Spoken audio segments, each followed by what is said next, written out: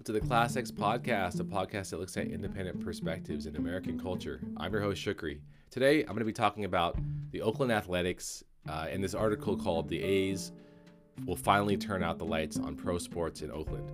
It's kind of a sad topic for A's fans, but it made me reflect on what it means to be a fan. What's the purpose of being a fan? Why do we connect with sports teams? And sometimes you do that when the team leaves, unfortunately. And that's what I do in this episode. So, what do the Oakland A's mean to me? And maybe that'll help you or allow you to connect with whatever you're a fan of means, to you, whether it's a comic book or a TV show or a sports team. And I do that on this episode because, I have a long history as an Oakland A's fan. And the Oakland A's are, as this article argues, a working class team, probably one of the last working class teams.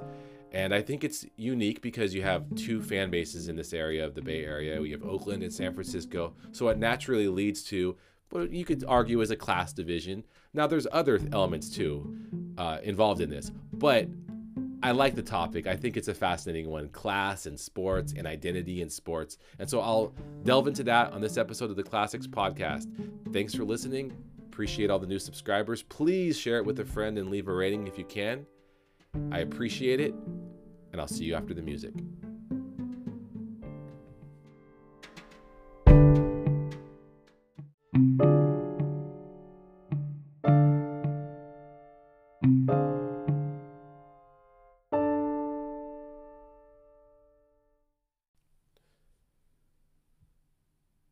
Welcome to the Class X Podcast, the podcast that looks at independent perspectives in American culture. I'm your host, Shukri.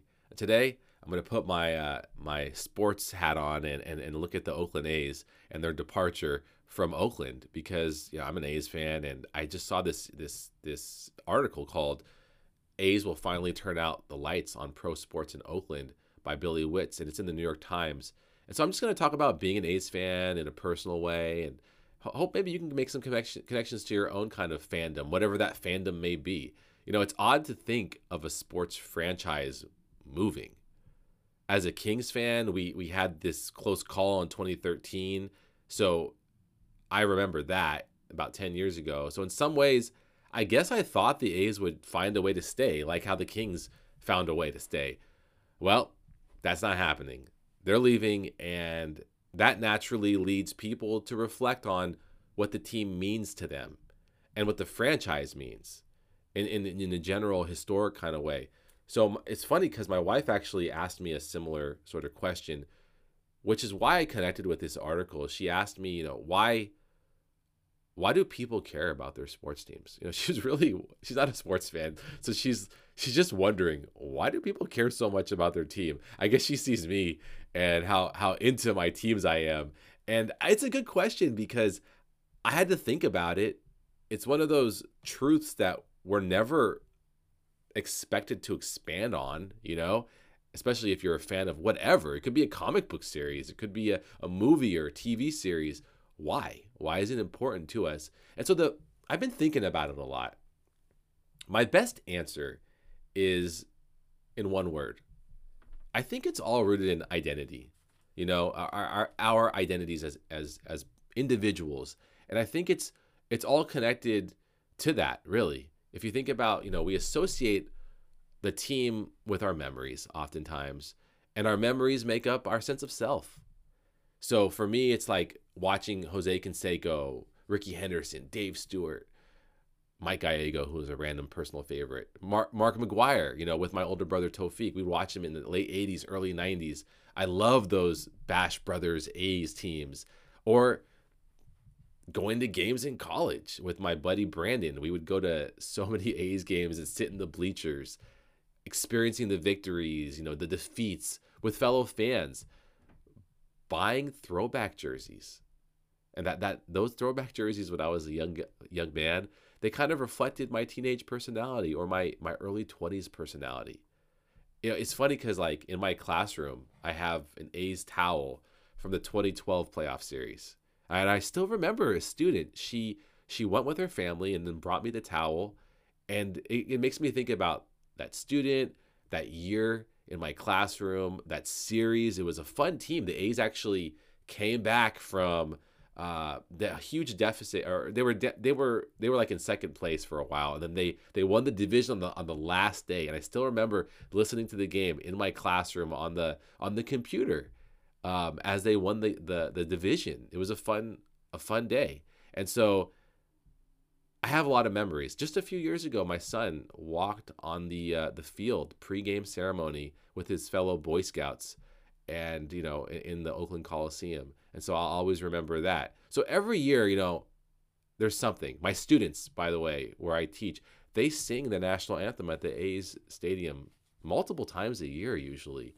And so there's a connection for a lot of us that goes beyond did they win or lose. A lot of times people think that, but that's not what it's about, really. It's about more than did they win or lose. It's the memories that we have that make up ourselves, our sense of self.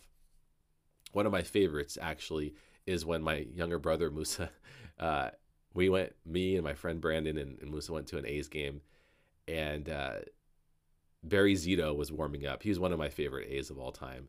Left-handed pitcher with a great curveball. He ended up pitching for the Giants, also the other local team in this area. Well, my brother accidentally called Barry Zito by another player's name. He was right next to us because we were in the bleachers, and he just yelled out, "Hey, Burns!" And Burns was a guy named Eric Burns, who was actually having a really good year that year. And so he called Zito Burns, and Zito looked up at the bleachers. He stopped what he was doing, and he looked up as if to say, like, "Are you kidding me, kid? You don't know who I am? I'm pitching today, and I'm a good pitcher." And I don't know, we still joke about it to this day because it really speaks, that story speaks to baseball at its best, and also the intimate nature of what this article calls, and I agree with this term, a true working class team. The Oakland A's are one of the last working class teams, and their fan base is a working class fan base. And I believe that's true. All of my sports teams kind of fit into that. I'm a Sacramento Kings fan, Oakland A's, New Orleans Saints, and there is a definite working class connection. You can argue that's true for most teams, but some teams have it more than others. And I'll say this, though, about the A's. When the Kings and the Saints are winning, and we're seeing this right now with the Kings, not with the Saints, unfortunately, but that connection, the working class connection, it kind of gets lost because the bandwagon starts, and then everyone wants to root for, like right now, the Kings, for example. So there's a tendency to erase that passionate working class fan base when the winning starts. But with the A's, it's not so. The A's are the A's. The A's fan base, whether they're winning or losing, in my experience, looks pretty much the same. And that is a unique, special thing about the Oakland Athletics. And by the way, this team has won a lot. They've won for many years, even though they don't spend a lot of money. And here's a quote from the article. It says, they have been in the playoffs 11 times since 2000. And another quote, just as often as the Boston Red Sox. So I think that gets forgotten. I think the A's actually, since 2000, have been to the playoffs more than the San Francisco Giants. And now the Giants have won, I believe, 3 World Series. So, more power to them for that. But the A's have been a consistent force, is my point. And like I said, I bring it up because whether it's the losses or the wins, the fans remain, seems like to me, living in this area of Northern California, the same fans a lot of times. And my guess is it's because of the San Francisco Giants being around, having the Giants as in my opinion, the middle to upper middle class franchise, as are the 49ers. Now, there are, of course, working class 49ers and Giants fans. I don't want to say they're not. But to me, there is a clear class distinction between Oakland and San Francisco franchises. And it's pretty clear to me. But my main point is that having that competitive franchise across the Bay definitely creates a fascinating dynamic between the fan bases. And I bet it's similar in New York with the Mets and the Yankees and the Giants and the Jets. The article sort of uses the word gritty to describe this fan base of Oakland Athletics fans. I think that's true. I think it's gritty, and I'll add a couple other words. I would say loyal and passionate as well. The A's fan base are a passionate bunch, and they're very, very loyal. And I bring that word up for a few reasons. I think the A's owner may not think like this, but to stick with a franchise that continuously, consistently trades or refuses to sign your favorite player, your top player, whether it's Olsen, the first baseman, or Chapman, the third baseman recently, or trading Cespedes a few years ago. There's so many examples, unfortunately. Donaldson, the third baseman from a few years ago, they had back-to-back elite third basemen that they didn't keep. That's hard on a fan base, that I couldn't imagine as a Saints fan, the Saints not signing or re-signing Drew Brees, or now with the Kings, if De'Aaron Fox didn't get a big contract. That would be insane, right? We would not expect that as fans. But when I put my A's fan cap on, I have to accept that. We get accustomed to this sad kind of toxic relationship with the GM and the ownership, which culminated in, if you paid attention to the news, that the language, the rhetoric that came out of the A's ownership, a clear lack of appreciation for the fans. They gut a team, and then they wonder why fans aren't showing up. I mean, come on, like, A's fans have been so loyal with, I mean, to me, it's just unbelievable to just consistently not build, because a big part of building a fan base and keeping a fan base, and also creating new fans, is to have players to identify with. So like a few years ago for me, it was Yoenis Cespedes, for example. He was my favorite player. I loved watching him. He was such a talented, explosive, athletic player on the Oakland Athletics.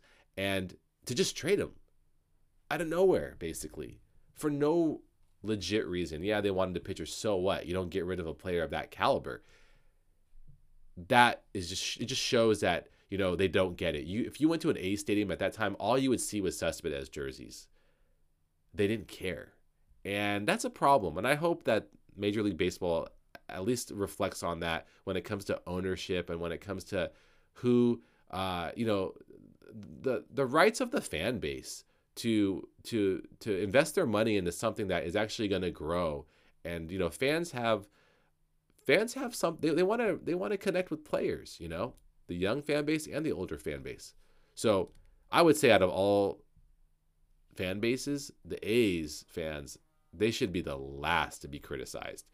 And it does make me wonder, what will A's fans do now? What will A's fans do as the team is moving to Las Vegas? Will I root for the Las Vegas A's?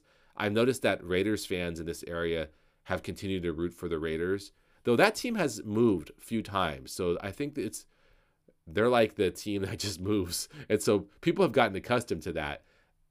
I don't know if it's the same dynamic with A's fans. I'm honestly not sure what I'll do. My interest level in baseball has always kind of been declining. I'm more into basketball and football, but I do like the A's when they're playing well. So I'm not really sure. I may stop watching just the sport in general. It's a possibility. I would say it's like 50-50 for me. I don't know. We'll see. I will finish with this. The A's leaving does feel like the end of an era. The A's, their games, their stadium, it felt like a trip to another era. It really did, going back to the 60s and 70s. I have friends and family who've made those comments, and I definitely feel that way as well. Before social media, fancy stadiums, restaurant quality food, you go to a Giants game, you can get like a really nice clam chowder bowl. You don't get that in A's games typically. They have upgraded over the years, but you don't usually get that. It's old school. And they were a vintage team. And their fan base, a vintage team with a grounded fan base, really. And that was a way that it was a way to escape life in a lot of ways through watching this vintage team. So I'm proud to be part of that history and that culture. And I think, baseball is missing something when they don't see that. I'm happy the NBA realized that with the Sacramento Kings fan base. Like, if you watch the Kings games, if you watch the playoffs last year against the Warriors, you saw why David Stern thought it was a bad idea to leave Sacramento. You know, the NBA, whether it's David Stern or Adam Silver, I think they have a good idea of what a fan base deserves, and they respect loyal fans like the Sacramento Kings fan base. Whereas, I think with baseball, there's something missing. They're not really getting it. They're not really getting that there's a long history here, and you can't discount that. You can't discount that you haven't really offered these fans a lot over the years. And rather than seeing it from that perspective, they're just seeing Las Vegas and whatever Las Vegas offers, which I know it's related to gambling, it's related to money, to revenue, basically. But there's more to life than that, and I think sports has to mean more than that, or it means nothing.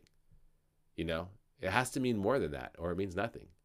Because if it's only about money, then no one cares anymore. Then we're just like, okay, well, I'm not really investing in the Oakland A's. I'm just, it's a part of, again, identity. So thanks for listening to this episode of the Class X podcast. I appreciate it. And thanks for subscribing. If you're a new subscriber, we have a few new ones from Overcast from last month. Really appreciate it. Please share it with a friend if you haven't, and leave a rating. We could always use new ratings because that draws more attention to the podcast. Thanks for listening. I'll see you next week.